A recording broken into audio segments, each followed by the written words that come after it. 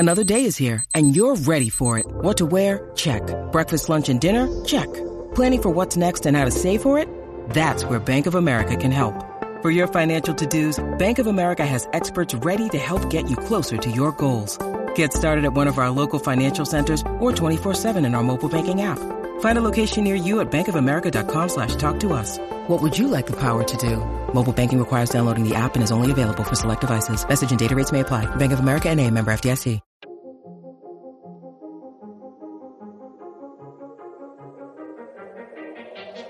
I never knew that acting or anything in film was even a reality, because in South Carolina, we all just thought that stuff's in Hollywood, 3,000 miles away.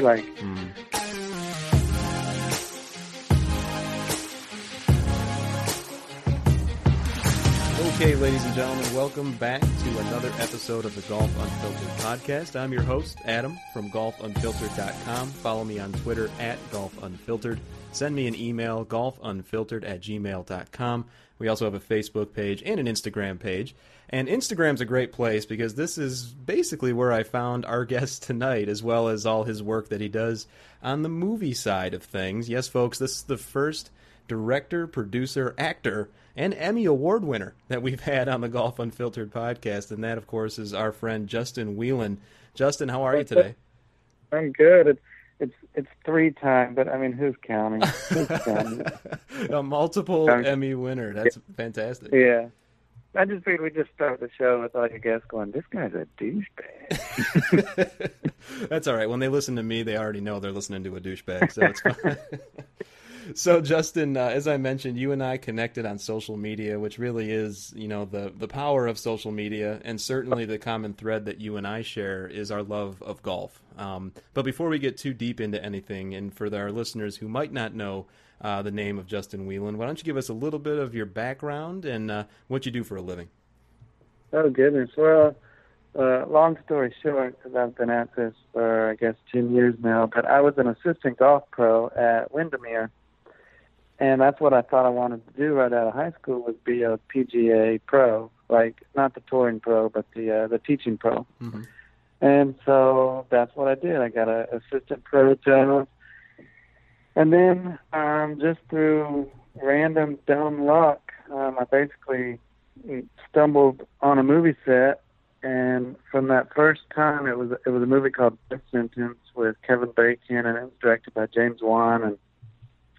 And just from that first day on the movie set, I just fell in love with the whole atmosphere and vibe. And I didn't do any work that day. That's kind of the funny part, is I'm like, all I did was eat and hang out with Kevin Bacon and the John Goodman and these movie stars. And I was like, man, this is what I want to do for the rest of my life.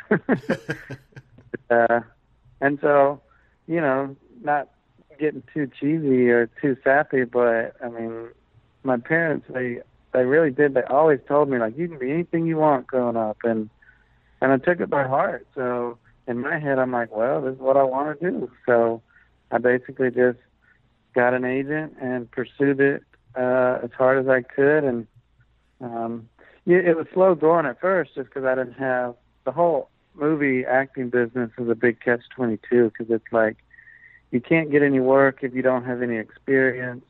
And you can't get any experience because you can't get any work. So trying to break in is kind of tough. So, I'd get like one thing the first year, and then one thing the second year, and then 2 things like the third year, and then 3 things the fourth year. And then I guess around the 5th, 6th, 7th year is when it just started snowballing. And then, so anyway, I say all that to say I was a full-time actor for a long time, still kind of am, but then I kind of wanted to get into directing. I think every actor wants to, the old Ben Affleck route, and just start right. directing your own stuff. And so I did that, and that's when I kind of figured out that I was kind of good at it. And then, yeah, like you said, the Emmys, I won, I guess, 2, and well, I was nominated for. So here's a short story about the Emmys. Sure. I was nominated 4 times. The very first year I was able to be submitted, and I had 4 nominations, and so everybody, they were so supportive, and they're like, you're going to win at least one, 4 chances. Right. And so I went that night, and, it's just like you see on TV. They, you don't know anything. They come out and with an envelope and say the Emmy goes to, and I didn't get the first one, and I didn't get the second one, and I didn't get the third one, and I thought, okay, fourth try of the night, like I got to get this one, and I didn't get it, and I was crushed. Like, I was so sad just because I built it up in my mind that I was definitely taking one home. Like, like Phil going through the drive-thru after the Masters. Like, I was gonna have an Emmy trophy and a statuette, and and it didn't happen, and I was pretty bummed for a few weeks. But then I made it my mission in life to whatever I did the next year, I was going to get back there, and then we got back there, and then we won 2 that night, so that was kind of cool. That's awesome. And, I can only imagine that feeling of, first of all, being nominated, because it's just such a saturated industry with so much talent that it's just got to be crazy even to be nominated, but then to break through and win.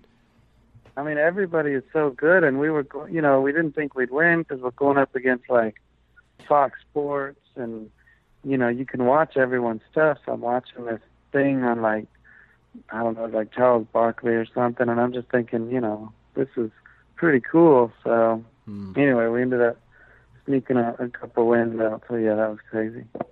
Very nice, very nice. Now I know in your time, you've, as you mentioned, you've acted, you've directed, you've produced, you've done so much in Hollywood, including one of your newest projects entitled Southern City. Why don't you tell us a little bit about the story behind Southern City?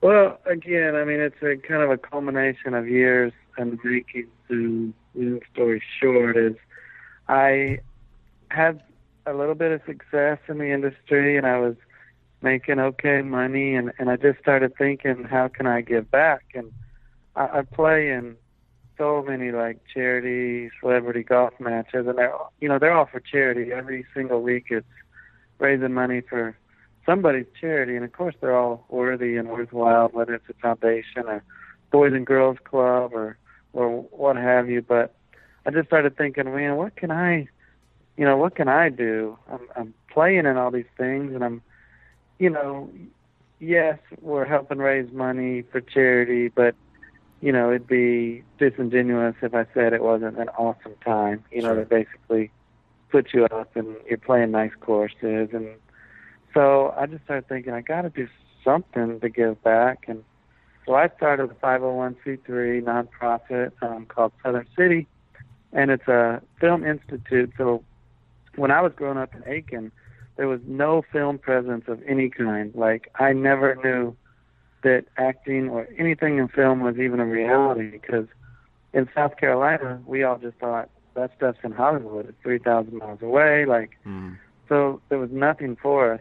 And even, after that's when I was growing up. So 20 years later, when I had, 25, 26, 27, when I've had some success, there still wasn't anything like that. So I started the Film Institute, and what it is we provide free filmmaking workshops and camps to kids. We've worked with 200 last fall. We did 60 this spring. We're doing stuff this fall and this summer, but it's all been free so far for the kids, and we do a film festival, an international film festival in the town. So that's kind of Southern City in a nutshell.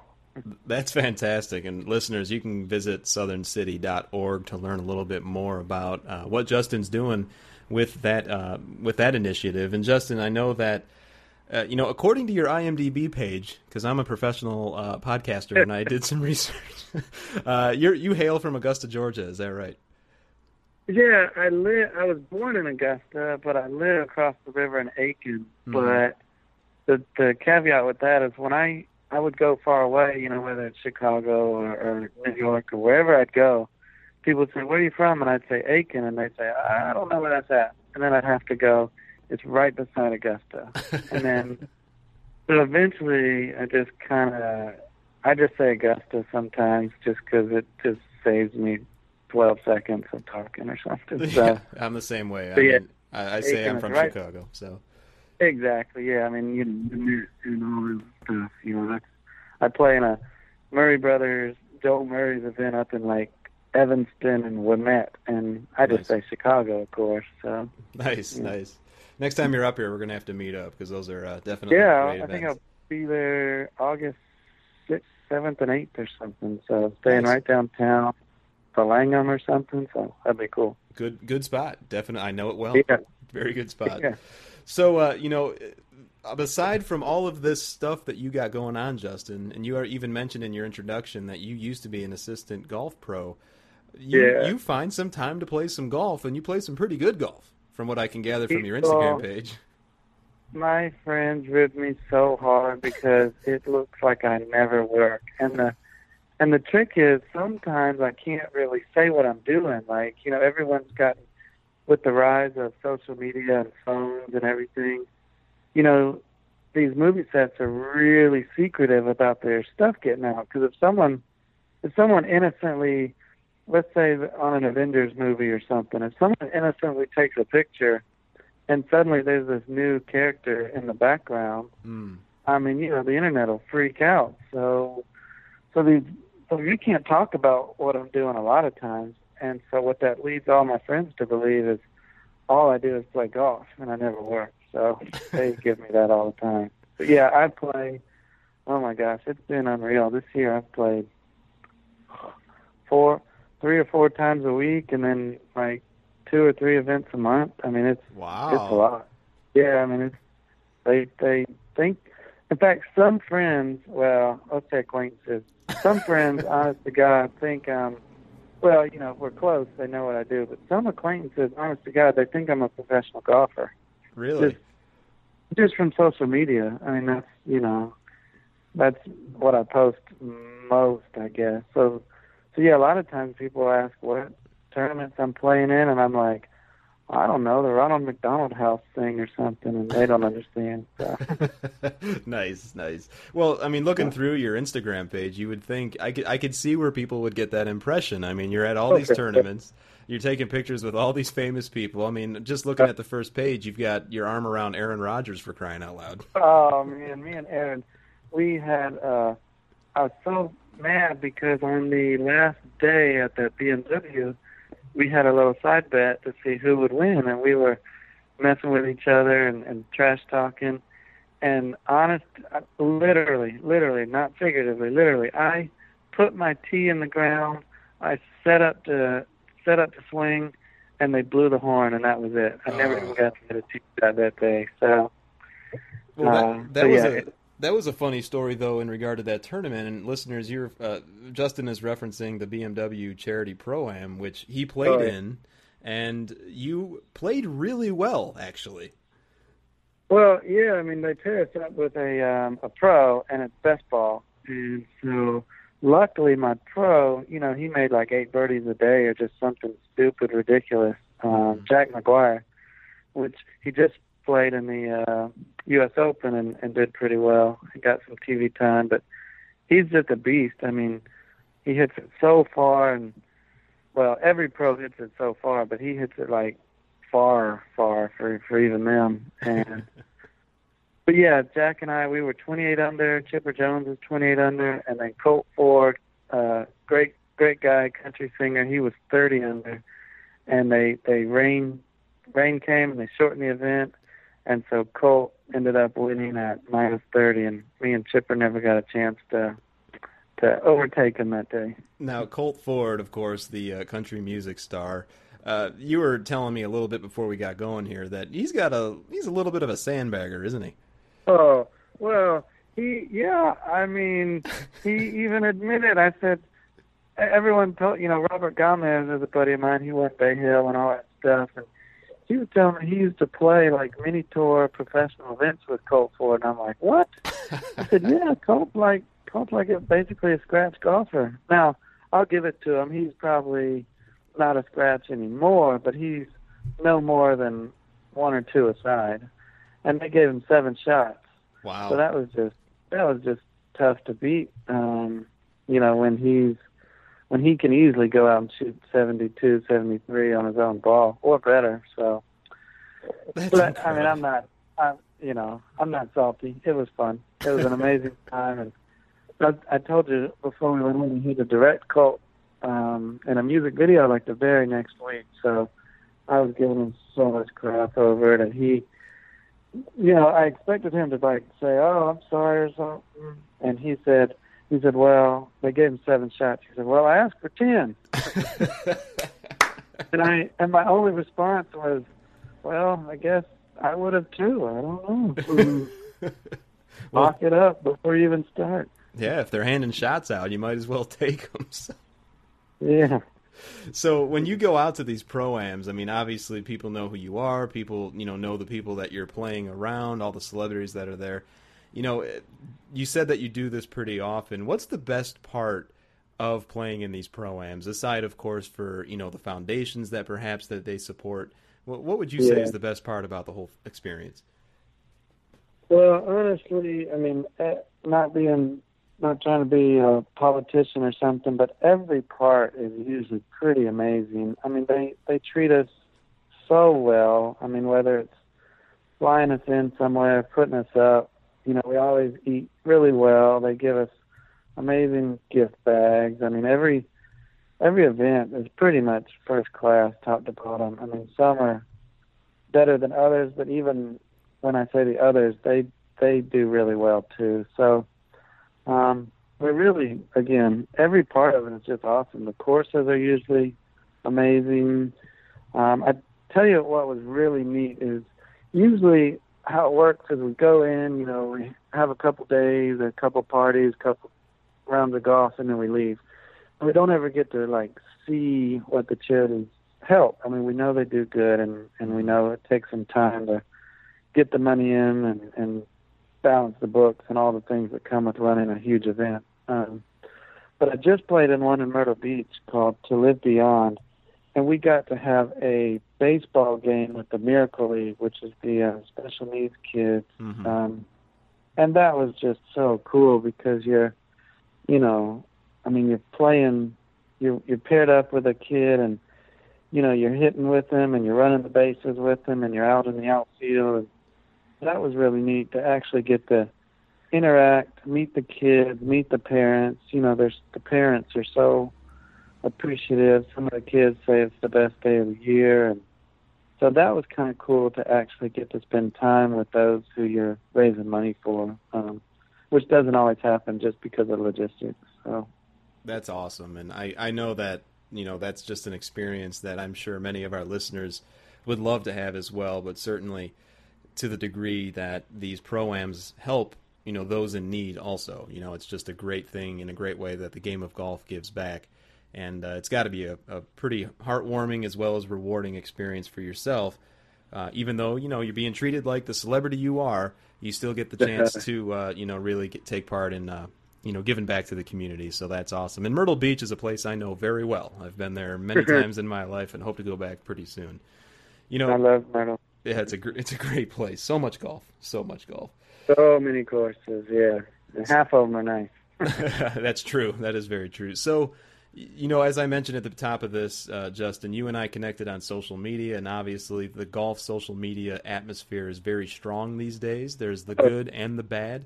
What would be your rating of golf media or golf social media right now? Is it headed in the right direction in your viewpoint? Yeah, I like it. I mean, I've kind of, kept Twitter and Instagram. I kind of did the subscribe to the follow good quality people versus just quantity. I don't understand. Some of these Twitter and Instagram people, they follow 10,000 people. Mm-hmm. I don't know how they see anything. I don't think they do. So, but I've kept it to actual just, basically movie, golf, politics, just stuff, news, organizations. So every time I open Twitter, I'm seeing actual information. I saw, there's so many, whether it's No Laying Up, that Tron guy, he's real active, Secret Tour Pro. There's so many good golf people out there. I mean, I see so many news stories on Twitter before I ever see them anywhere else. So, I mean, I like it. I mean, I don't really see too much hate out there. I mean, I feel like the trend is kind of, maybe be truthful without being mean. I mean, obviously social media can be a mean place, but as far as the golf in that realm, I mean, it seems pretty good to me. What do you think? That's a good question.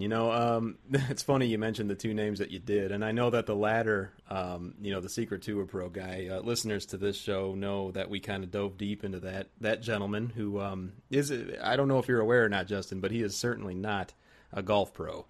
I don't think. No, he's not Adam Scott. I know he tries to pretend or tries to give the impression it's Adam Scott, but I don't know who it is. Well, if you go back in our archives on the podcast, you'll know exactly who it is because we actually talk about him a little bit.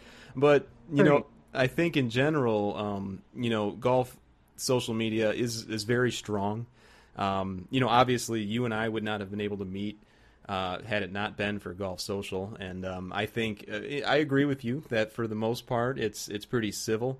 As time goes on and as some accounts begin to grow, you have to kind of watch not only what you say but also how you react to what other people say, because behind them they've got a legion of followers that think they're just the holiest of holies, and so you're fighting an army. But I think that's something that would come with anybody who has a huge following like that. Now, you do pretty well for yourself on social media. You've got over, I believe it's 12,000 followers on Twitter at least. How has the reception been for your account and some of the opinions that you put out there? Not bad. I mean, I feel like I'm more, now I hate even to say this because I know that the communities only get stronger when everyone contributes, but sometimes I'm more of just like a lurker. Like sometimes I'll just watch and watch and watch for days without ever saying anything, just basically because of what you just said.